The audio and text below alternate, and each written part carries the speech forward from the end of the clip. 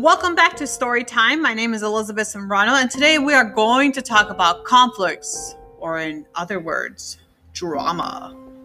Everyone in the world has had a conflict. It could be something huge like a discrimination and money problems, but also something tiny as who doesn't take out the trash or do the dirty dishes.